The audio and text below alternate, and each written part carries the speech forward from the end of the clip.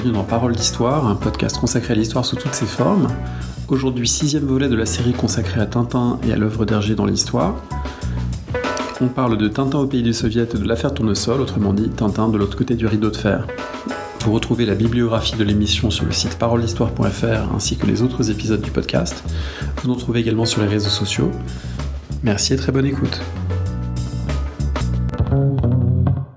Pour parler de Tintin et de ses aventures de l'autre côté du rideau de fer, je suis aujourd'hui avec Rachel Mazui. Bonjour. Bonjour. Vous êtes chercheuse invitée à l'IHTP, vous êtes historienne, contemporanéiste et spécialiste notamment des voyages, des allers-retours entre la France ou l'Europe occidentale et le monde communiste et l'URSS en particulier. Et donc vous êtes tout indiqué pour discuter avec nous de deux albums très intéressants, de récits qui ont été publiés à 25 ans d'intervalle environ, Tintin au pays des soviets d'un côté, et puis l'affaire Tournesol de l'autre, qui sont deux albums dans lesquels, à sa façon, Tintin passe dans un monde qui est explicitement ou implicitement celui des pays communistes et qui reflète aussi deux moments historiographiques et deux moments de rapport au communisme en Europe extrêmement différents. Peut-être qu'en introduction, on peut les mettre en parallèle. Oui, tout à fait. Donc, à un moment où, pour reprendre certains articles de chercheurs belges, l'anticommuniste n'a jamais été aussi virulent que le moment où le Parti communiste belge en particulier est faible, et on peut dire la même chose du côté du français ou du côté du reste des partis communistes. Donc, un climat d'anticommunisme virulent et, pour reprendre les propos de Kupferman, une légende noire et une légende dorée qui sont déjà bien en place avec des récits de voyage qui sont institués comme genre, passant aussi par la presse. Donc ça, c'est pour la fin des années 20, dans un contexte de fin de la NEP, de début de la planification, de décolonisation, etc., etc. Donc un texte déjà stalinien, va-t-on dire. Et puis, de l'autre côté, donc, on est tout de suite après la mort de Staline, dans la pleine guerre froide, avec une vision, effectivement, où on peut pas s'empêcher de penser, donc, au totalitarisme d'Hannah Arendt, mais où Hergé va nous emmener dans un pays qui est beaucoup plus imaginaire que celui qui est représenté dans Tintin au pays des soviets. Et dans un récit qui est un récit beaucoup plus structuré que la première aventure, et qui est aussi un récit qui est en lien avec les récits d'espionnage tels qu'ils se développent aussi. On aura l'occasion d'y revenir. Complètement, oui. Ian Fleming, Casino Royale, c'est 1954, c'est les romans d'espionnage, y compris graphiques, et en particulier en Amérique du Nord, sont évidemment très très présents à ce moment-là. Tintin est en plein là-dedans. Et effectivement, on va peut-être pas s'attacher trop, mais le récit Tintin et les soviets est quelque chose, on le sait, un premier récit imaginé au fur et à mesure, très peu construit, avec des rebondissements un peu comme dans les films des Keystone américains, mais sans scénario préalable, comme c'est le cas dans l'affaire Tournesol. Alors ce premier album, évidemment, il a une place tout à fait à part dans l'œuvre d'Hergé, puisque, on l'a dit, c'est la toute première aventure qui est dessinée un peu à l'improviste par un jeune Hergé. Il a, si je ne me trompe pas, 22 ans au moment où il commence à la dessiner. C'est aussi une aventure qui longtemps n'a pas été reprise en album parce que elle était la plus marquée par son contexte. Elle était aussi la moins solide narrativement. Son auteur se tenait un peu à distance et puis ensuite a insisté pour que ce soit republié. Donc il y a aussi une histoire éditoriale qui est un petit peu à part. Est-ce qu'on peut, pour commencer, donner les caractéristiques de cette histoire telle qu'elle paraît à partir de janvier 1929 dans le Petit 20e, le supplément pour la jeunesse du journal belge Le 20e siècle? Alors, on sait que c'est effectivement un jeune Hergé qui a commencé depuis peu de mois à travailler pour le Petit 20e et qui est sous la houlette de l'abbé Wallès, le directeur du supplément du 20e siècle, journal catholique, en train de produire des choses. Et on sait aussi que l'abbé Wallès a joué un rôle très important, à tel point que certains auteurs ont pu dire que c'était l'autre créateur de Tintin, avec une petite querelle entre spécialistes sur, effectivement, est-ce que c'est un dessin d'Hergé dans le sifflet avec un enfant et un chien blanc qui aurait initié le personnage de Tintin avec derrière l'abbé Wallès, ou est-ce que c'est plus récent, c'est-à-dire que est-ce qu'on est dès novembre 1928 dans des dessins préparatoires qui auraient été initiés donc par l'abbé Wallès. Toujours est-il qu'effectivement on est dans ce contexte d'un jeune homme qui est pas encore complètement un illustrateur, qui fait tout un tas de petites choses, qui a quand même déjà des premiers récits, mais qui effectivement va créer Tintin un petit peu au petit bonheur la chance au fur et à mesure de la publication, qui va quand même durer 16 mois, puisque tu l'as dit, ça commence le 10 janvier 1929 et ça va s'étirer jusqu'au 8 mai 1930 du fait du succès de l'album, du succès du Streets. Et il faut le dire aussi, c'est quand même, et là c'est une vraie innovation d'Hergé lui-même, le deuxième album européen, enfin le deuxième strip européen, donc album ensuite, après Saint-Augan, Zig Plus avec des phylactères. Donc ça c'est quand même la vraie révolution de Tintin, en dépit de ce qu'on vient de dire sur la structure du récit. Pour comprendre la genèse de cet album, on va revenir ensuite sur les sources d'Hergé et les récits disponibles à cette époque autour de l'URSS, mais peut-être qu'il faut dire un mot du contexte belge qui est assez particulier, puisque on avait évoqué dans une émission précédente avec Philippe Delisle le catholicisme de la Belgique, mais plus largement, on peut parler aussi d'un anticommunisme belge. Je crois que la France avait reconnu l'URSS à l'époque du cartel des gauches dans les années 20. C'est pas encore le cas pour la Belgique. Alors, on est dans un pays très anticommuniste.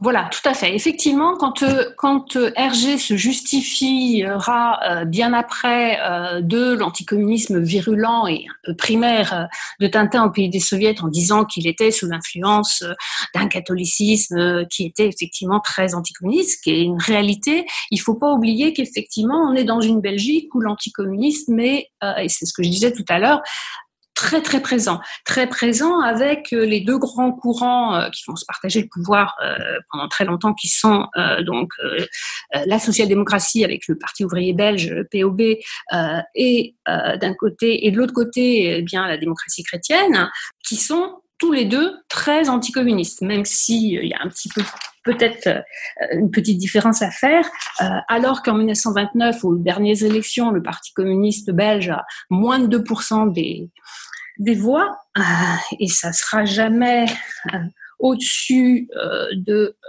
6% en 36, même si ça monte jusqu'à 16% à Liège. Et là-dessus, il faut voir le contexte de la crise avec les grandes grèves du borinage en 32 qui vont augmenter son influence. On est vraiment sur un pays où, effectivement, comme tu le disais, la reconnaissance de la France, c'est 1924, la reconnaissance de la Belgique, c'est 1935, c'est-à-dire le moment où l'URSS a entériné le courant antifasciste, le moment où l'URSS se lance dans un grand discours sur nous sommes une démocratie et nous luttons contre le fascisme, et pas du tout, donc, qui est pas du tout le même que celui des années 20, où on est plutôt sur la technique classe contre classe, et puis on vient d'abandonner le socialisme international, enfin la révolution mondiale pour le socialisme dans un seul pays. Donc voilà, un contexte effectivement d'anticommunisme très virulent en Belgique, et qu'il est encore plus dans ce milieu catholique bien à droite, qu'est le milieu du petit 20e ou du journal 20e siècle. Un anticommunisme, on va y revenir, qui est présent dans l'album. Il faut aussi, je pense, peut-être pour ceux et celles qui ne l'auraient pas lu ou relu récemment, c'était mon cas avant de préparer cette émission, le nuancer par un fait qui est que c'est pas non plus ce qui intéresse uniquement ou seulement Hergé, qui met en scène aussi beaucoup de véhicules. On voit Tintin sauter d'une voiture, un sidecar, un avion, toujours en mouvement. Effectivement, on a fait référence au début au cinéma américain. Il y a aussi l'inspiration de Buster Keaton. Il y a quelque chose d'un héros toujours en mouvement. Ça donne d'ailleurs un certain charme à l'album. C'est pas un album qui ne repose que sur l'anticommunisme, même s'il est présent. C'est aussi un album classique d'aventure, de péripéties, de pièges déjoués, d'assassinats évités, etc. Tout à fait. C'est même avant tout ça. Quand on regarde en filigrane, on a une succession de péripéties, pas toutes d'ailleurs très cohérentes, avec des emprisonnements, des meurtres qui échouent, des trains qui explosent. Enfin bon, c'est effectivement...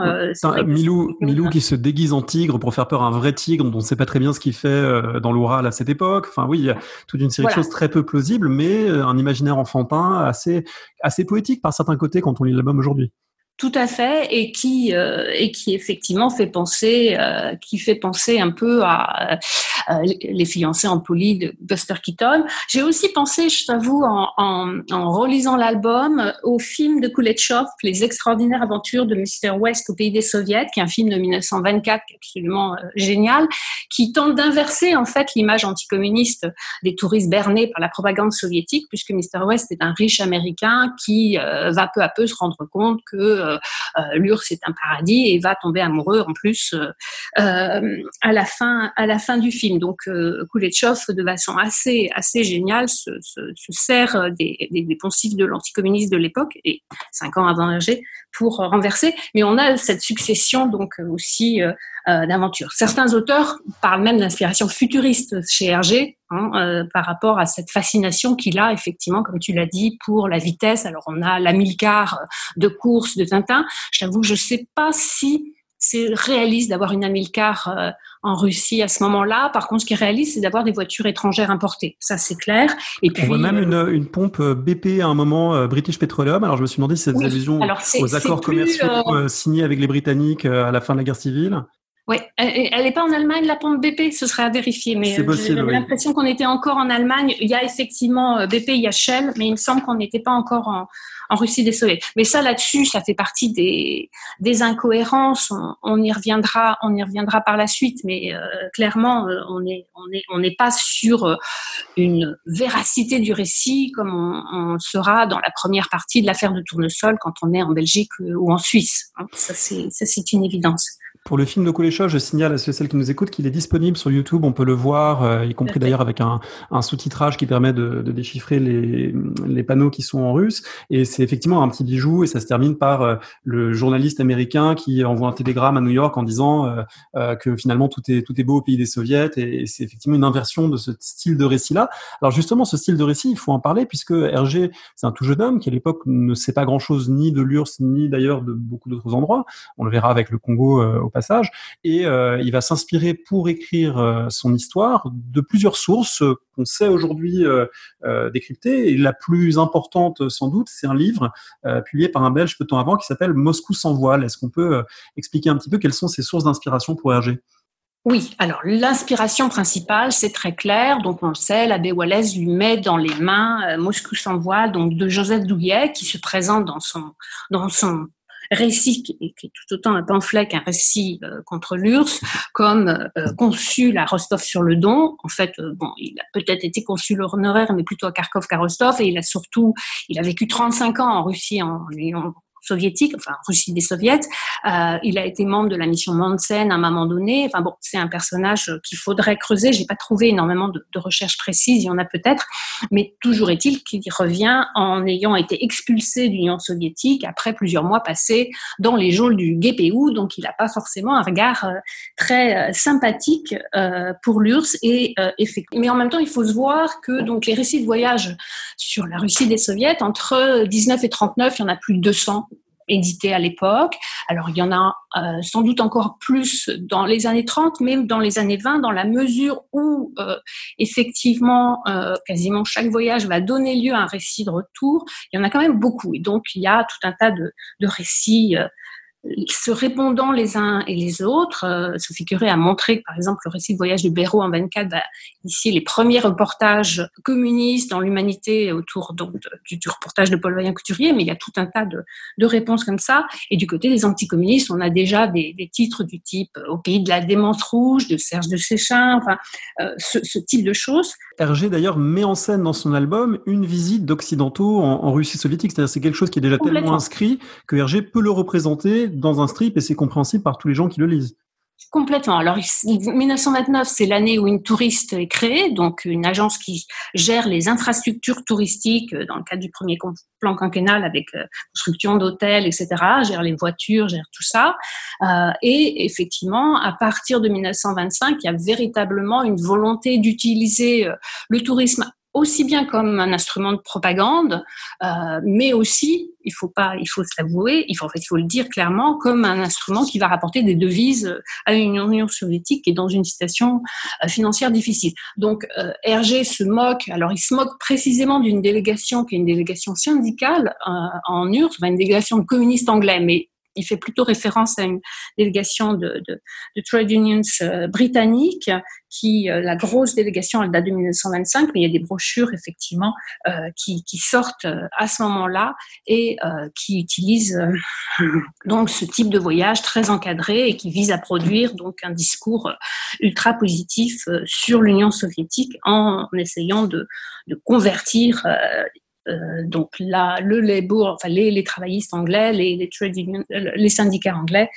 au communisme, ce qui fonctionnera pas très bien, mais qui existe. Alors là-dessus, on peut se dire que donc on a ça, on a aussi Albert Londres avec les premiers grands reportages dont Albert Londres est sans doute très porteur, et je pense qu'il y a beaucoup de choses qui viennent de l'imaginaire de la révolution russe et de la guerre civile dans l'album de Tintin et les soviets. Je vais y revenir pour les costumes. Je continue sur les inspirations. Il y a aussi le général Dourakine qu'il a lu dans son enfance, dans toute la scène autour de l'ours, etc., etc.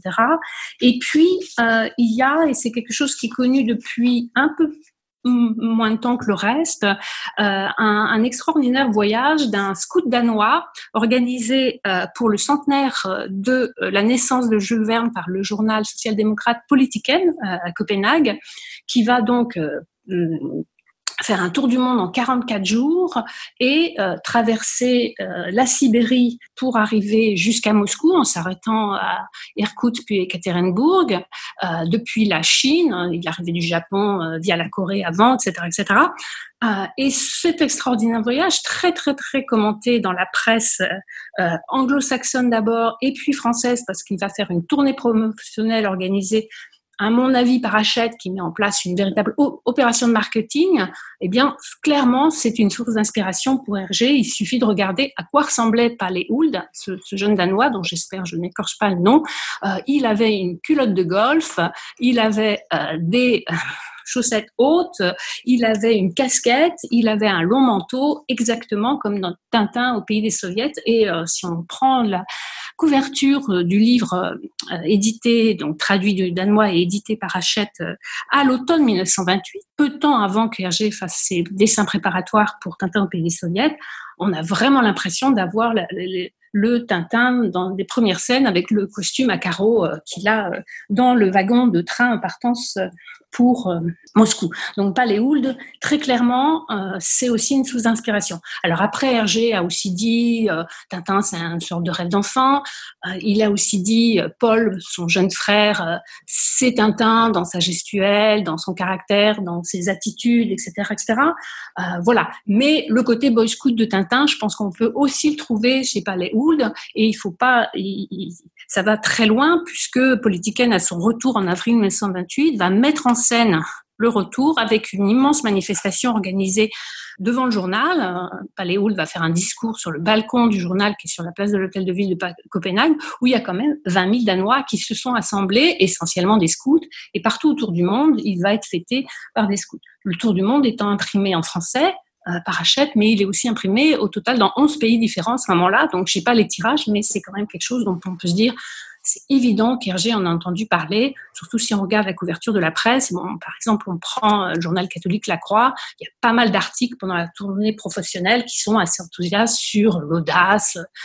Et il y a cette idée aussi qu'on retrouve dans Tintin au pays des soviets dont on venait de parler, de la vitesse, puisqu'il est censé battre le record de Phileas Fogg, notre Palle Huld, il est en permanence en train de sauter du pont d'un steamer à un train, sachant qu'il n'a pas le droit de prendre la voiture qu'Hergé va lui faire utiliser, évidemment. Même si Hergé va trouver sa vision absolument trop sympathique à l'URSS, et il va même récupérer, alors il y a des éléments qu'on peut reprendre directement du petit récit court, puisqu'il fait un tour du monde, donc il n'y a pas toutes les pages du bouquin ne sont pas sur la Russie, mais il y a notamment un passage sur Ekaterinbourg dont Palle Huld dit c'est une ville très élégante dont les usines tournent à plein rendement. Et là-dessus, on revient sur notre visite de touristes anglais où les usines à plein rendement sont en fait des usines, des fausses usines qui sont alimentées donc avec des décors en carton, etc. chose que je vais me permettre de tout de suite infirmer. Clairement, il y avait des usines qui ne devaient pas fonctionner énormément, mais la Russie tsariste a des implantations industrielles qui existent déjà. Après, très clairement, on faisait visiter aux délégations les usines qui fonctionnaient les mieux, les usines qui étaient les plus faciles à montrer. Ça marchait pas toujours bien. Il y avait beaucoup d'absentéisme, il y avait du sabotage dans ces usines à l'époque. Mais d'usines factives, non. Là, Hergé est presque visionnaire. Il imagine effectivement ce qui va se passer dans les années qui vont suivre, et dans les années qui vont suivre, pas en 29, c'est-à-dire le village Potemkin, enfin les villages Potemkin traversés par Herriot, quand il va voir de ses yeux s'il y a vraiment la famine en Ukraine. En 1933, donc l'Holodomor ukrainien masqué par effectivement une technique de village Potemkin avec des acteurs de Kiev qui jouent les Kolkhosiens au jour au bandit, alors que effectivement c'est la famine. Alors on va revenir bien sûr sur les différents points qui sont à mettre en perspective. Deux petites choses. D'abord pour dire effectivement que la ressemblance avec Paléould, elle est très frappante quand on voit les photographies et aussi quand on pense à cette scénographie du retour triomphal, puisque c'est aussi ce que le Petit 20e a organisé pour un acteur jouant Tintin arrivé à la gare du Nord de Bruxelles pour montrer le retour du héros, et là aussi avec une foule moins importante, malgré tout une foule qui l'accueille.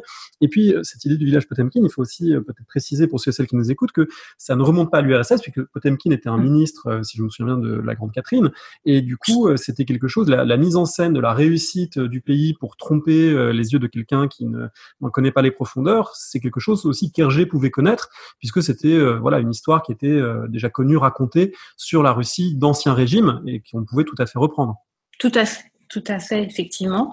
Donc la différence avec le retour de Paléould, c'est d'abord donc Paléould n'est pas accueilli à la gare et avec une vraie mise en scène. Donc dans l'album où Tintin reprend son costume russe avec la roubachka, donc la chemise russe à col. Sans col, pour arriver à la gare du Nord de Bruxelles. Ça, c'est pas chez Paléould.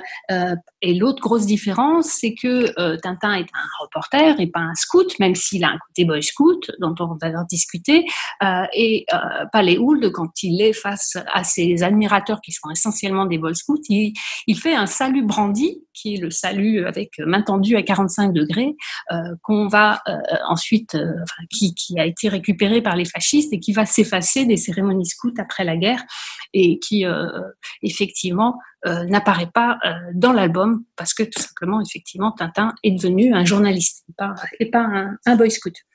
Dans l'album, il y a toute une série de péripéties qui méritent qu'on s'y arrête un petit peu, en commençant peut-être par quelque chose qu'on ne dit, à mon sens, pas souvent quand on évoque cet album. On évoque le côté russe et soviétique, mais le début et la fin de l'album se passent en Allemagne, en fait, puisque un peu à la façon de Lénine qui avait traversé l'Allemagne en wagon, dit-on, plombé avec les rideaux tirés, eh bien, Tintin traverse l'Allemagne pour arriver en Russie soviétique. Et cette traversée de l'Allemagne, il m'a semblé, en le lisant, qu'elle était malgré tout marquée par quelque chose de l'ordre du mauvais souvenir de la guerre et de l'occupation par des troupes allemandes, qu'il y avait beaucoup de militaires allemands assez antipathiques, d'ailleurs Tintin leur fausse compagnie à un moment, qu'il y a une dimension anti-soviétique, anti-communiste, mais peut-être aussi une dimension anti-germanique dans l'album. Je ne sais pas si c'est aussi quelque chose c'est fort possible effectivement, puisque si on se rappelle bien la première péripétie quand il arrive en Allemagne, donc il y a cet agent de la GPU qui a voulu faire sauter le wagon où était Tintin, et Tintin va se retrouver arrêté par la police effectivement allemande comme terroriste. Donc ça, c'est premier élément de l'aventure qui donne pas un jour très positif effectivement sur l'Allemagne. Et puis effectivement, on a beaucoup de choupeaux un peu partout qui sont plus ou moins à sa poursuite, même si malgré tout, à la fin, il arrive à bien s'en sortir, puisqu'il reçoit un prix 20 000 marks, si je me trompe pas, puisqu'il a arrêté un terroriste soviétique pour les Allemands. Donc oui, c'est fort possible qu'on ait ça. Je dirais qu'on l'a peut-être davantage dans l'affaire Tournesol. Donc, on en reparlera un petit peu après. Moi, il me semble que c'est plus l'affaire Tournesol avec des éléments qui peuvent être plus de la justification de ce qui arrivait après la Seconde Guerre mondiale, où on aurait une sorte d'anti-germanisme latent que dans Tintin au pays des soviets. Mais bon, il faudrait que je relise ça. Par contre, effectivement, il y a une dimension très véridique et un rapport au temps qui est très véridique de traverser de l'Allemagne. Il aurait pu s'arrêter à la Pologne. Il ne le fait pas en dehors de la frontière sur laquelle je vais revenir. Oui, c'est comme si la Pologne n'existait pas, et c'est vrai qu'il y a pas mal de choses qui font penser qu'on est presque dans la Russie de la guerre civile et pas la Russie post-règlement de 1922, post-frontière un peu stabilisée en Europe. Alors ça, c'est peut-être aussi parce que parmi les gens qui ont entouré Hergé pour faire son album, il y avait un officier russe blanc qui s'était reconverti en journaliste et qui faisait les articles sur l'Union soviétique pour le XXe siècle, le journal dont le petit XXe était le supplément, qui était Konsperansky, qu'il a visiblement conseillé, ce qui permet à Hergé de mettre du cyrillique, même si je pourrais aborder toutes les fautes de cyrillique qui sont dans l'album, avec même un mot qui n'existe pas à un moment donné, alors est-ce que c'est lié au fait que ce conte avait reçu une éducation en français et que son russe écrit était pas bon? A priori, ce serait plutôt le fait que les épreuves n'aient pas été relues par un vrai russophone, en interrogeant des spécialistes. Mais toujours est-il que oui, il y a cette dimension-là, donc de quelqu'un qui est parti au moment de la guerre civile, et on le voit bien, je dirais, dans la façon dont Hergé représente tous les costumes, les uniformes. J'ai passé pas mal de temps à essayer de retrouver des images de soldats de la mer Rouge, de guépéistes de la fin des années 20, et je suis pas du tout d'accord avec Pierre Assouline quand il dit qu'il s'est beaucoup documenté, qu'il a une vision véridique de la Russie des soviets. Non, je pense qu'il y a des costumes par moment, c'est des Russes blancs.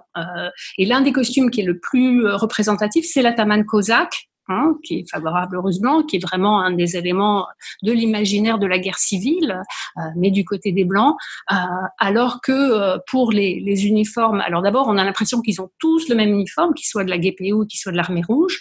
Or, l'armée rouge va avoir une uniformisation de son uniforme en 1927, ce qui ne veut pas dire qu'ils ont tous exactement le même, et il manque quelque chose qui est pourtant un vrai symbole de l'armée rouge, qui est le couvre-chef. Dans Tintin, tous les gens en uniforme, tous les personnages en uniforme ont une casquette, et non pas ce chapeau à bord relevé et à bout pointu qu'on a surnommé la Boudoniovka, excuse-moi, du nom de Semyon Boudoniov, donc l'un des généraux de l'armée rouge pendant la guerre civile, qu'on surnomme aussi Fruzenska, du nom d'un autre officier de l'armée rouge.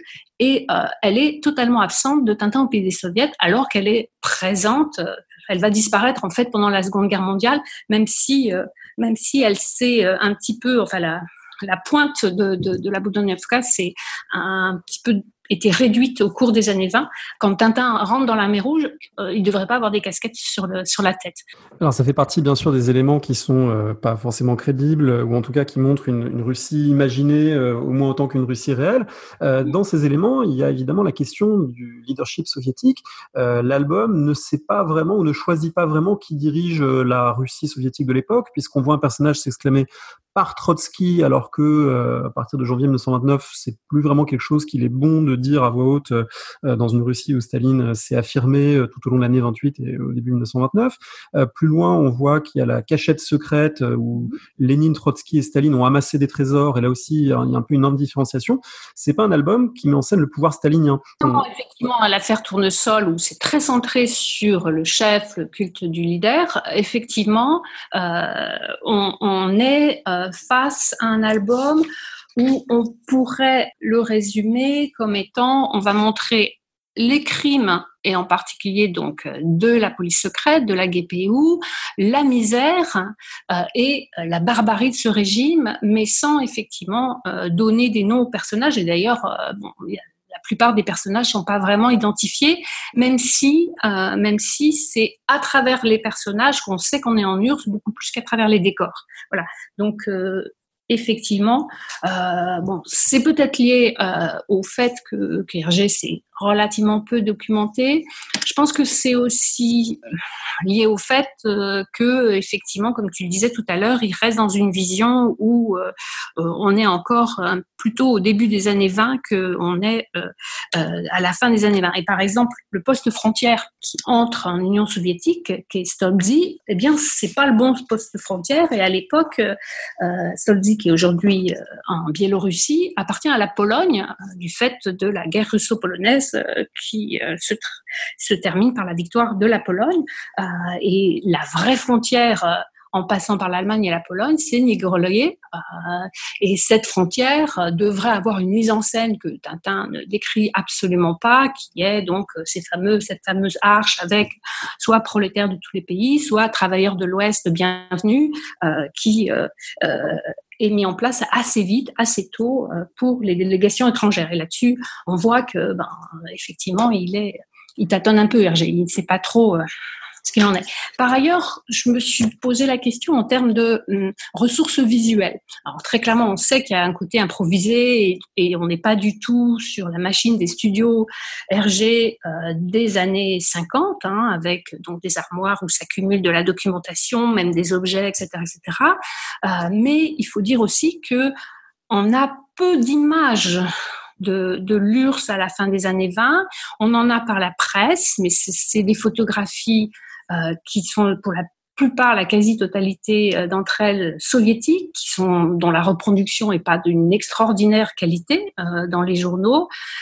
Et c'est évident que c'est pas facile, d'avoir vraiment une vision de ce que peut être l'URSS dans les années 20, surtout qu'on est dans un discours qui est immensément polarisé, comme je le disais tout à l'heure, légende noire répondant à une légende dorée, où il est difficile d'avoir donc de la nuance. Et clairement, Hergé a choisi son camp derrière l'abbé Wallez en allant du côté de la légende noire, en reprenant donc les grands axes de Douillet à travers des éléments très politiques qui se greffent sur ce récit très enfantin dont on a parlé, avec tout un tas de péripéties qui sont donc les élections truquées, le voyage de la délégation anglaise dans des usines qui n'existent pas, qui sont des constructions dont on a parlé, et puis également donc ces enfants aux pieds nus. Et là, par contre, je dirais qu'il est en dessous de la réalité dans sa représentation.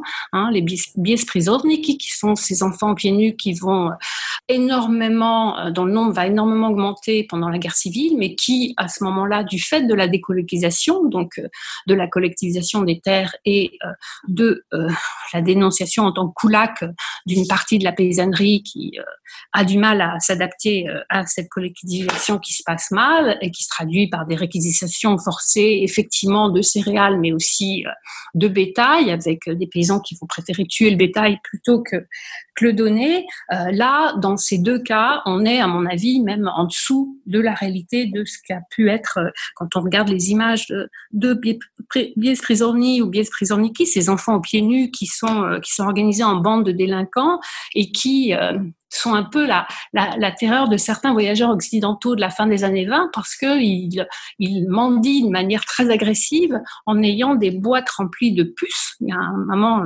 Tintin a peur au tout début de l'album.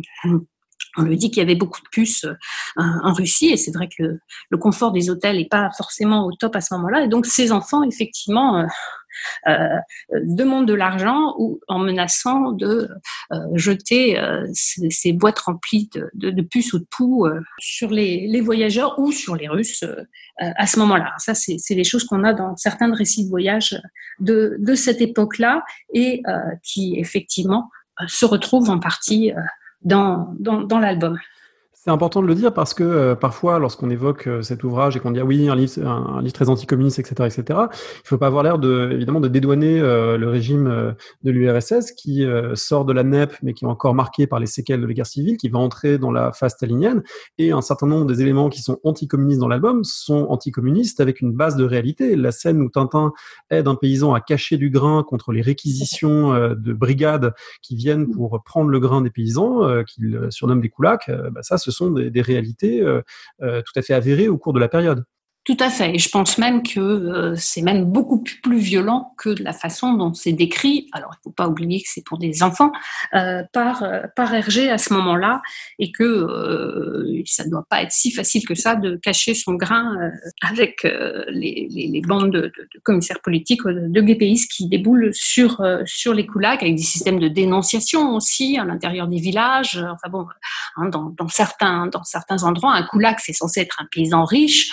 Dans certains endroits, la possession d'une chèvre suffit à appartenir au quota des koulaks décidés localement en fonction d'une planification qui est plus centralisée. Donc oui, on est sur une Russie où même si on sort de la NEP et même s'il y a des éléments qui peuvent faire décrire à Paléould que Ekaterinbourg est une ville très élégante, ce qui n'est pas le cas dans l'album de Tintin, oui, on a la violence de ce régime et la répression qui existe et qui est tout à fait bien retransmis. C'était le but de l'abbé Wallace, de montrer effectivement le crime de ce régime et de cette barbarie. Et contrairement à ce qu'on dit souvent, on ne savait pas. Non, il y a tout un tas de discours. C'est la polarisation du discours, mais à ce moment-là, le rapport de force, il est du côté des anticommunistes. Il n'est pas du côté, on ne se retrouve pas dans les années 50, aucun parti communiste n'a un poids suffisant en Europe pour contrecarrer le discours qu'on va retrouver majoritairement dans la grande presse, etc. Et on revient sur ce qu'on disait sur la Belgique qui ne reconnaît pas l'URSS avant 1935. Dernier point peut-être avant de passer à l'affaire Tournesol, il y a évidemment de l'anticommunisme, on va dire situé d'époque, même s'il y a quelques confusions. Effectivement, c'est d'un côté de la Tchéka, de l'autre de la GPU, on mélange un peu la période de la guerre civile et les années 20, mais il y a aussi des choses qui renvoient à des descriptions de la Russie beaucoup plus traditionnelles, à des clichés russophobes ou des stéréotypes sur la Russie. Je pense à tout ce qui concerne le caviar et la vodka. Tintin s'embarque en disant que c'est ça qui va ramener. Et puis effectivement, il trouve dans la cachette secrète des bolcheviks une pièce remplie de caviar et de vodka d'exportation destinée à la propagande. Et puis, je pense aussi à ces personnages de tortionnaires chinois qui contribuent à ancrer la Russie bolchevique du côté de l'Asie. C'est aussi un peu un topos depuis le 19e siècle. Lorsqu'on a peur des Russes, on les renvoie du côté de la non-européanité, du côté de l'Asie. Et ces tortionnaires chinois, ils jouent un petit peu, me semble-t-il, ce rôle-là dans l'album. Oui, d'autant plus qu'effectivement, là, on est dans la partie un peu sibérienne de cet album qui saute d'ailleurs d'un printemps a priori moscovite très avancé à un hiver sibérien avec un Tintin congelé. Oui, c'est évident. On a quelques bribes dans le décor. Ce que je disais, c'est plus à travers les personnages qu'on sait qu'on a en Russie dans le décor, mais avec des choses qui sont pas que très anciennes. Moi, je trouve que, par exemple, dans certaines planches, on va retrouver les choses qu'on a dans les contes représentés par Bilibine, Ivan Bilibine, qui est un Russe qui est connu en France avant 14. J'ai trouvé, par exemple, dans les fonds Léon Blum du Centre d'histoire de Sciences Po, des cartes postales de Bilibine envoyées au fils de Léon Blum pour documentation, et puis Bilibine arrive en 25 et va travailler pour le Père Castor avec donc ses isbas et puis ses clochers, ses bulbes traditionnels. Voilà. À quel moment la vodka et le caviar devient une sorte de poncif de la Russie? Ce serait intéressant de creuser, je sais pas, mais je suis d'accord pour que ces Chinois qui tombent un peu comme un cheveu sur la soupe, oui, on est sur cette vision, alors ça aurait pu être des Mongols de cette Russie barbare et donc effectivement asiatique. Là-dessus, avant de passer à l'affaire Tournesol, j'aimerais bien quand même contextualiser ça dans un rapport entre catholiques et communistes. C'est-à-dire que, bon, alors 29, c'est un petit peu trop tôt, mais toujours est-il que effectivement, on est sur un encadrement de la jeunesse où les organisations communistes, les journaux communistes vont jouer un rôle important, et avec une encyclique en 29 papale qui va dans ce sens-là. Et on est aussi dans un mouvement chrétien anticommuniste qui va s'opposer à un mouvement communiste qui lui aussi essaye d'encadrer la jeunesse, avec des groupes de pionniers qui existent déjà, avec des journaux qui existent déjà, alors qui n'ont pas du tout l'inventivité et l'audace du petit 20e, mais qui, dans les années 30, vont vraiment copier le petit 20e. Et Tintin, à mon avis, et notamment, c'est autour d'un journal qui s'appelle Mon Camarade, qui est lancé par Georges Sardou, le futur critique de cinéma, qui à ce moment-là est aussi journaliste pour Regard, et qui a fait un voyage en URSS avec Aragon en 1930 pour le congrès de Kharkov. Dans Mon Camarade, qui est lancé en 33, à partir de 34, à partir du moment où arrive sur le marché français le journal de Mickey, troisième élément incontournable dans la presse pour la jeunesse de cette époque, en France comme en Belgique, il va effectivement mettre en place des bandes dessinées, alors pas toutes immédiatement avec des phylactères, mais où on peut retrouver l'inspiration d'Hergé, avec notamment la première bande dessinée qui fait la page de Mon Camarade en 33, qui s'appelle Pipe, Flup et Pomme. Et si on n'entend pas fliquer, Quick et Fluc derrière, c'est que je pense qu'il y a vraiment une inspiration, et avec deux petits enfants qui vont prendre la suite de cette première série de bandes dessinées où on a une petite fille, un petit garçon et un petit noir qui ont différentes aventures très très communistes, lutte contre la guerre, lutte contre les propriétaires qui spolient les ouvriers, etc., etc. On se retrouve avec une deuxième série où on a Toto et Toutoune, qui sont deux petits orphelins qui vont aller faire eux aussi, alors ça s'inspire un petit peu du Tour de France de deux enfants. Pour moi, il y a aussi un petit peu du Tintin, puisqu'ils vont partir effectivement pour l'URSS, même s'ils s'arrêteront dans l'Allemagne, qui à ce moment-là est nazie, et ne pourront pas aller plus loin, et vont s'échapper de l'Allemagne nazie en montgolfière pour atterrir dans l'Espagne en pleine guerre civile. Voilà, j'arrête là, parce qu'on est déjà, tu l'as compris, en 36, mais on a véritablement ces deux formes de culture catholique, culture communiste, avec une sorte d'antagonisme et d'essayer d'attirer le maximum d'enfants, qui va s'amplifier dans les années 30, avec notamment, par exemple, dans l'UMA, un strip d'un personnage qui s'appelle Charles le Chat. Donc là, on est plutôt du côté de Félix le Chat que du côté de la bande dessinée belge, qui va être introduit dans les années 30, etc., etc. Donc on est aussi sur ce contexte d'encadrement de la jeunesse, de mobilisation de la jeunesse, où les communistes, un petit peu derrière le petit 20e, vont s'emparer effectivement de cette presse enfantine pour en faire un sujet de mobilisation. Après avoir affronté les bolcheviks dans Tintin au pays des soviets, Tintin va avoir beaucoup d'aventures, déjouer toute une série de complots internationaux, des faux monnayeurs, des trafiquants d'opium, et puis une tentative d'Anschluss dans le sceptre de Vokar, donc il reste aux prises avec la politique internationale. Mais après la Deuxième Guerre mondiale, les choses vont un petit peu changer. Hergé va adopter un ton moins en prise avec des événements réels, ou de moins en moins en tout cas au fur et à mesure des albums.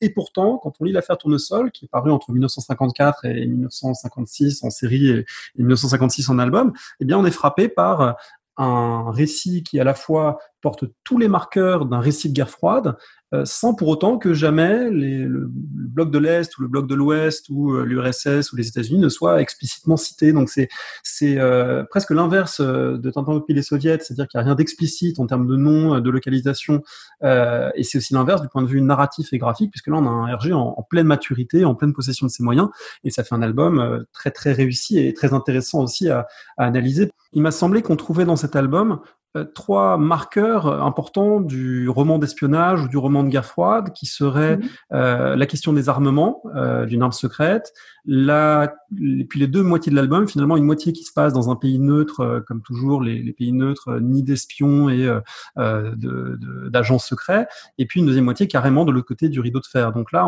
on a à mon sens trois marqueurs qui inscrivent clairement, sans que ce soit jamais dit comme tel, cet album de Tintin dans la guerre froide. Tout à fait. Alors, moi, ce que je dirais, c'est qu'effectivement, pourquoi c'est une lecture imaginaire d'un pays qui serait tout aussi bien l'URSS que n'importe quel pays d'Europe de l'Est, avec des spécialistes qui ont vu en la bordurie la Roumanie, d'autres qui ont vu plutôt la Serbie et la Bulgarie, entre Moldavie et Bulgarie, donc avec peut-être derrière le titisme qui se démarquerait. Enfin bref, bon, peu importe. Pourquoi on est dans l'imaginaire? Parce que pense qu'il y a peut-être aussi une opération de Casterman et du journal du Tintin au départ qui vise large, qui vise à toucher un public beaucoup plus large, et c'est beaucoup plus facile pour Hergé, même si tu l'as dit en partant de Belgique et en allant dans cette Suisse nid d'espions, pays neutre, là on est vraiment sur une vision très très véridique de la réalité, avec des repérages sur place, et en dehors de l'hôtel Cornavin où on sait que la chambre 122 n'existait pas, tout est exactement représenté fidèlement, alors que c'est plus difficile de s'y retrouver et de savoir si véritablement les quelques images, parce que finalement on en voit peu, du décor de la Borderie sont exactes ou pas. Moi je me suis amusée sur une planche où on voit donc une place avec la statue de plexiglas en plein centre, à me dire, est-ce qu'on est sur la place de la Loubienka avec la statue de Dzerzhinsky d'un côté, le KGB en face, et puis le Dietsky Dom, ce grand magasin de jouets très célèbre à l'époque. J'ai posé la question à un ami historien de l'architecture, Fabien Bella, qui dit non, on est plutôt sur une architecture de pays de l'Est, de Bulgarie, Roumanie, etc. Et effectivement, on peut s'amuser à ça, mais c'est de l'imaginaire complexe qui permet d'ailleurs à Hergé, comme on le disait tout à l'heure, de placer des éléments qui font que, aussi bien dans le décor que dans les personnages, eux, cette fois-ci clairement identifiés, on a aussi un petit peu l'Allemagne. Et là-dessus, effectivement, derrière ce récit imaginaire qui en plus prend la suite du sceptre d'Ottokar, où effectivement là, la Bordurie, on savait que c'était l'Allemagne nazie qui avait envahi l'Autriche. Eh bien, là, on est dans une vision de guerre froide où je dirais que Hergé a une lecture à la Hannah Arendt de un pays totalitaire, et il met sur le même plan communisme, en englobant finalement un petit peu tous les pays, même si la moustache de plexiglas est bien celle de Staline, donc communisme d'un côté et nazisme de l'autre. Il y a vraiment une adéquation avec des mélanges, notamment dans les uniformes, où on va retrouver des éléments du costume de l'armée rouge de cette époque, ou du costume que porte Staline à ce moment-là, et des éléments des costumes de SS ou de SA plus anciens. Et de la même façon, si on regarde un petit peu pour les voitures qui sont empruntées par les bordures tout au long du périple, eh bien, on s'aperçoit que la plupart sont des Mercedes, et qu'on n'est pas du tout dans la production soviétique de Zim, Pabieda et Moskvitch, qui sont d'ailleurs pour la Moskvitch des voitures faites à partir d'Opel Kadett, donc des trophées de guerre de l'armée rouge. Donc oui, un contexte en arrière-plan, mais un pays imaginaire qui fait que, eh bien, Hergé peut complètement s'amuser avec le scénario sans donner l'impression qu'il est dans un discours de guerre froide, même si tu as tout à fait raison de dire que on a cet élément d'espionnage, on est presque dans le rideau déchiré 12 ans avant ou 10 ans avant. Je fais allusion au film de Hitchcock. Et puis, on est un petit peu déjà dans les Ian Fleming, donc de Casino Royale, qui sont dans cette ambiance-là. On est aussi, je dirais, dans une époque post-Hiroshima, avec la peur du nucléaire, même si là, c'est une arme qui n'est pas le nucléaire, mais une arme presque encore plus puissante, puisque on a cette planche qui annoncerait presque le 11 septembre 2001, où on voit les tours de ce qui ressemble à New York s'effondrer, même s'il s'agit d'une maquette, puisque l'invention de tournesol ne permet de briser que la porcelaine et le verre. Mais on est bien dans cette vision avec un réalisme scientifique qu'on avait encore plus dans Objectif Lune, mais qu'on retrouve à travers le livre de Leslie S. Simon sur la balistique sur les fusées que Hergé est allé sourcer en discutant avec un astrophysicien belge. On est aussi sur des éléments qui annoncent l'exposition 58 à Bruxelles, qui tient d'ailleurs plus du Luna Park et presque d'un décor de BD que de la réalité, avec effectivement la figure de l'explorateur, celle de Tintin dans les années 20, qui a été représentée, qui a été remplacée par la figure du savant, avec un culte du progrès scientifique que relativise Hergé. Et là-dessus, je dirais que, et je pars un petit peu à côté, qu'on a une vision très catholique de ce progrès scientifique. Il faut savoir que le Vatican en 1945 dénonce Hiroshima de par sa violence, et même si on n'est pas du tout face à la lucidité de Camus, on a quand même cette peur de ce qui n'est pas encore la dissuasion nucléaire, qu'il est déjà en 1954, qui fait un peu de Tintin le défenseur de la paix. Et là-dessus, alors c'est peut-être moi qui vais un petit peu trop loin, mais je dirais que dans ce discours très pacifiste et très responsable face donc au danger du progrès scientifique qu'a Tintin, eh bien on est dans une opposition et une dénonciation du discours pacifiste de l'URSS, en sachant qu'à ce moment-là, le mouvement de la paix va toucher y compris des chrétiens et est très important. Mais je vais peut-être un petit peu trop loin en allant de ce côté-là.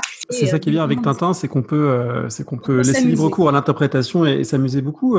Cette dimension pacifiste, je pense qu'elle est aussi sensible dans une scène qu'on lit pas toujours de cette façon-là, mais lorsque Tintin et Haddock trouvent le véritable professeur Topolino que Tournesol devait voir et avec qui il devait discuter de son arme, etc., etc., la maison finit par sauter comme une métonymie, une métaphore finalement d'une explosion plus large que ces savants pourraient provoquer malgré eux. Et donc, je pense que cette explosion, elle n'a pas juste une fonction narrative dans le récit, elle est aussi comme une forme d'avertissement, parce qu'on voit des décombres, on voit des pompiers qui sortent des survivants des décombres. C'est une scène finalement, évidemment, il y a une touche d'humour parce que Haddock a gardé sa bouteille, mais c'est aussi une scène qu'on peut lire de façon presque macabre, surtout 10 ans après la Seconde Guerre mondiale, ces images de villes en ruine, de corps qui sortent des décombres, on peut aussi la lire de cette façon-là. Oui, tout à fait. Et puis derrière, il y a, et là on revient à cette écriture très totalitaire du récit, il y a la peur de la domination mondiale que effectivement provoque le régime de Plexiglas, que ce soit le régime de différents pays de l'Est, l'URSS en tête, avec la moustache un petit peu partout dans le décor, y compris dans l'hôtel,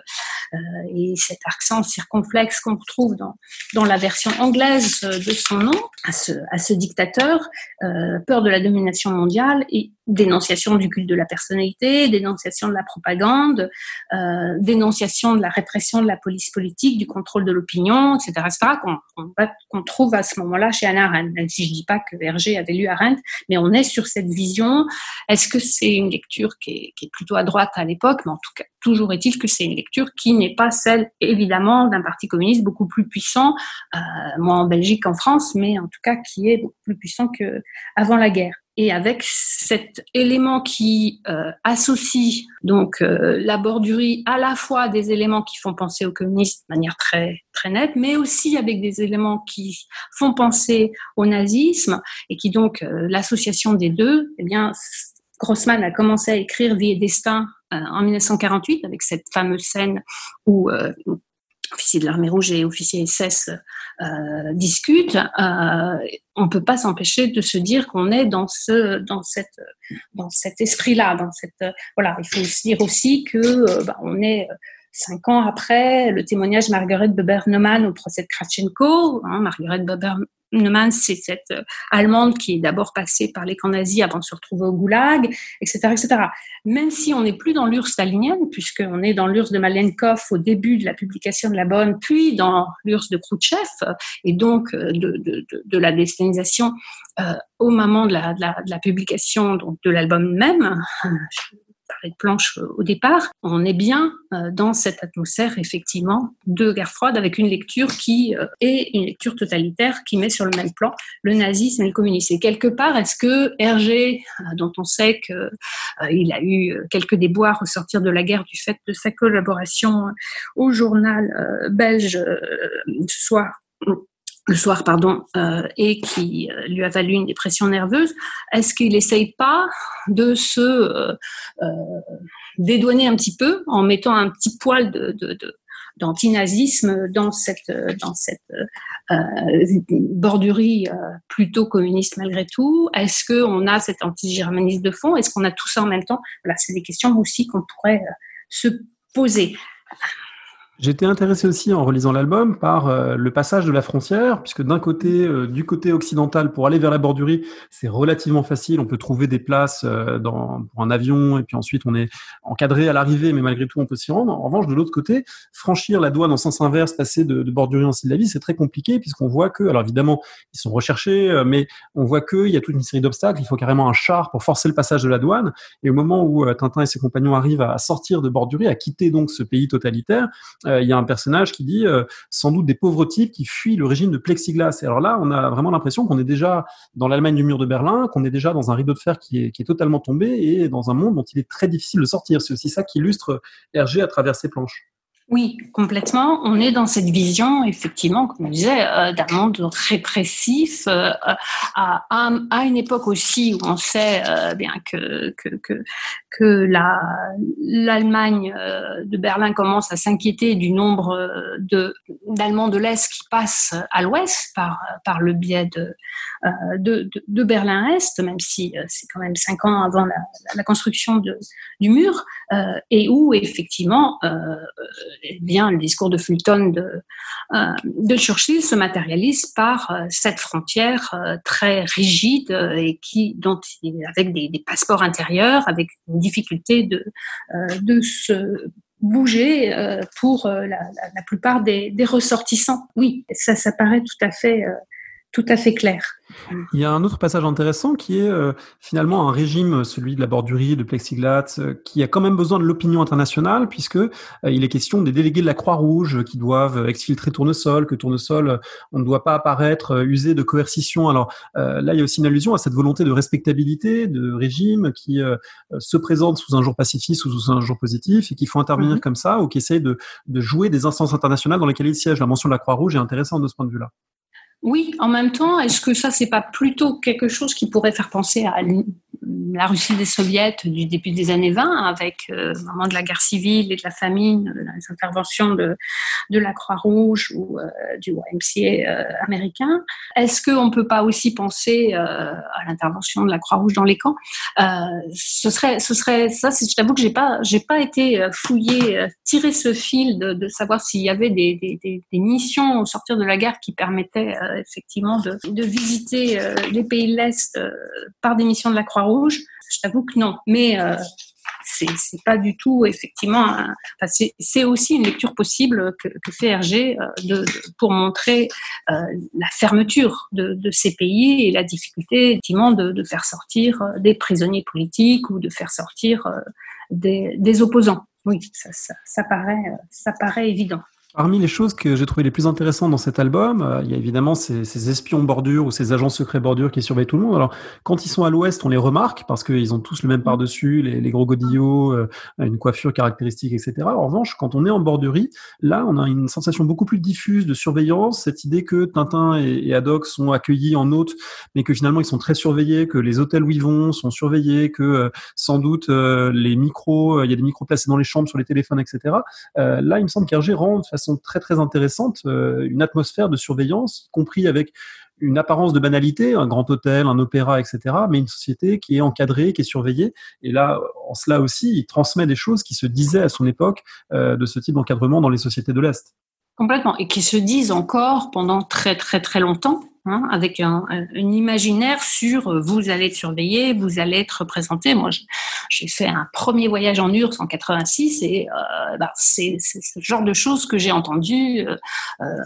Tu vas être écouté, tu vas être suivi, etc., etc. Bon, à ce moment-là, je pense que les soviétiques n'avaient pas vraiment le temps de gérer des groupes de voyage scolaires, mais toujours est-il que c'est le cas. Par contre, ce qui est intéressant, c'est que l'imaginaire permet à Hergé, même s'il avait les possibilités, à mon avis, iconographiques, d'avoir suffisamment de documentation visuelle sur des pays de l'Est de l'époque, et je pense au reportage de Capa et Steinbeck, je pense au voyage de Cartier-Bresson en 54 ou à celui des Lazares la même année, c'est aussi le voyage de la Comédie Française 54. Bref, on a tout un tas d'images qui passent aussi par le biais de la presse communiste et notamment par le magazine France Urs. Mais il a choisi l'imaginaire, ce qui fait que même si tu as raison, on a ce climat oppressant et on a dans le décor des stigmates qui témoignent du culte de la personnalité et l'omniprésence de la police politique est là aussi pour nous dire qu'on est de l'autre côté du rideau de fer. Malgré tout, dans les rues bordures, j'ai pas du tout le sentiment d'être dans Moscou-Leningrad. Alors, je connais moins bien Bucarest ou Belgrade dans le début des années 50, mais j'ai revu des films sur Moscou 53, 54, et il y a notamment cette série très intéressante de photos et même de films pris par un diplomate américain qui s'appelle Manoff, qu'on trouve facilement en ligne, de l'URSS en 53. Ça ressemble pas tellement. On revient sur ce que je disais sur les voitures qui sont pas des voitures soviétiques et qui sont des voitures très très mélangées. Il y a des américaines dernier cri. On a vraiment l'impression, on sait que c'est l'album où il y a le plus de voitures dans Tintin. L'affaire Tournesol. On a vraiment l'impression que Tintin a acheté Autojournal et qu'il a pris les derniers modèles sortis et qu'il les a représentés dans des couleurs qui sont très vives, ce qui n'est pas du tout le cas de la production soviétique. On est plutôt dans le beige, dans le gris, dans le bleu clair, dans le vert pâle. Enfin bref, c'est pas du tout coloré. Et sur les trottoirs, de la même façon, le fait qu'il y ait, alors c'est vrai qu'à un moment on est à l'opéra. Alors, est-ce qu'à l'opéra, on pouvait avoir aucune distanciation à l'époque entre des Occidentaux et puis des gens qui étaient des pays de l'Est? C'est pas impossible. Mais dans les scènes quotidiennes, on est très loin de l'Est. Il manque des repères visuels. Je pense par exemple à ces écolières qui sortent de l'école avec des gros nœuds dans les cheveux. Il n'y a pas assez de militaires dans la rue, il y a beaucoup trop de chapeaux et pas assez de casquettes, il n'y a pas assez de fichus aussi. Enfin bref, il y a tout un tas de choses qui font que on est dans un pays imaginaire et que Hergé s'est pas ennuyé à être dans la véracité d'un pays en particulier, mais en ayant effectivement des marqueurs qui montrent qu'on est dans un régime de type totalitaire, comme tu le disais tout à l'heure. Je rebondis juste sur cette question automobile parce que c'est aussi un album dans lequel on sent qu'Hergé a mis beaucoup de ses propres passions, les voitures, la conduite, et puis la Suisse qui a été un lieu majeur où, en compagnie de sa première épouse, il a passé beaucoup de temps à essayer de se ressourcer dans les années 40-50. C'est un des lieux pour lui qui ont été les plus importants, donc c'est aussi ça que reflète l'album. Est-ce que pour terminer, on peut peut-être questionner la façon dont les pays de l'Est ont été représentés en BD, justement au-delà de Tintin, qui fera plus d'autres incursions, vraiment, sauf à la limite à parler du San Théodoros, des Picaros comme un régime pseudo-sandiniste, mais c'est encore un peu différent. Mais en dehors de Tintin, comment est-ce que ça va évoluer cette représentation de l'Est dans la bande dessinée? Je sais qu'il y a notamment un ouvrage de Bilal qui va être un marqueur important, et puis voilà. d'autres représentations aussi. C'est pas le premier, Parti de chasse. D'abord, Bilal en fait un autre tout seul avant Christin, qui est aussi sur les pays de l'Est. Il y a un album qui s'appelle Goulag de Dimitri, qui date de 77, et qui est vraiment la date repère, donc fin des années 70, où on va passer d'une représentation pour la jeunesse à une représentation pour les adultes, et à une vision effectivement qui est sans doute finalement moins idéologique, mais beaucoup plus noire, beaucoup plus dure que celle de Tintin. Sur la BD belge dont tu as parlé lors des précédentes émissions, on sait qu'elle prend vraiment son essor et que sa diffusion en France, surtout après la guerre, eh bien il y a évidemment bien d'autres BD, on pense notamment à Black and Mortimer, où on retrouve le même type de représentation avec l'espionnage, etc.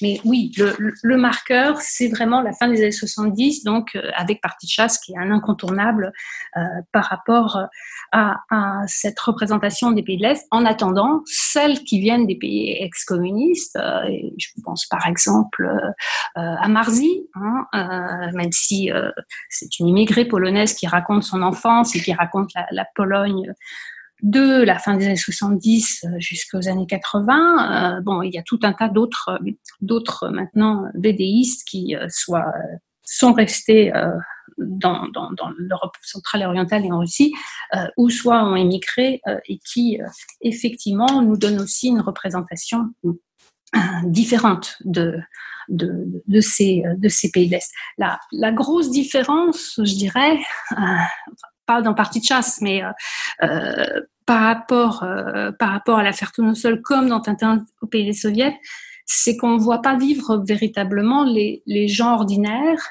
Et ça, c'est en dépit de tout ce qu'on peut dire sur la répression, sur le système communiste et son aspect donc répressif, surveillance, propagande, etc., etc.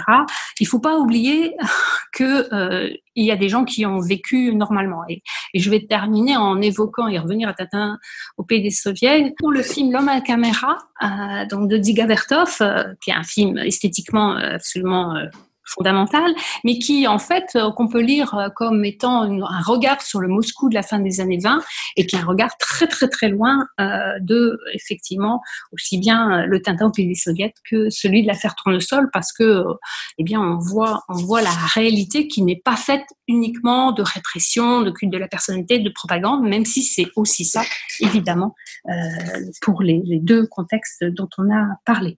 Merci beaucoup Rachel Mazu pour tous ces éclairages. Vous retrouvez les différents éléments qu'on a cités, notamment les liens vers certains des films qui sont visibles sur YouTube, sur le site de l'émission. Et à bientôt pour la suite de ces histoires de Tintin. Merci de nous avoir écoutés. Rendez-vous sur le site paroledhistoire.fr pour tous les compléments ainsi que la bibliographie de l'émission. Et à très bientôt pour de nouvelles histoires de Tintin.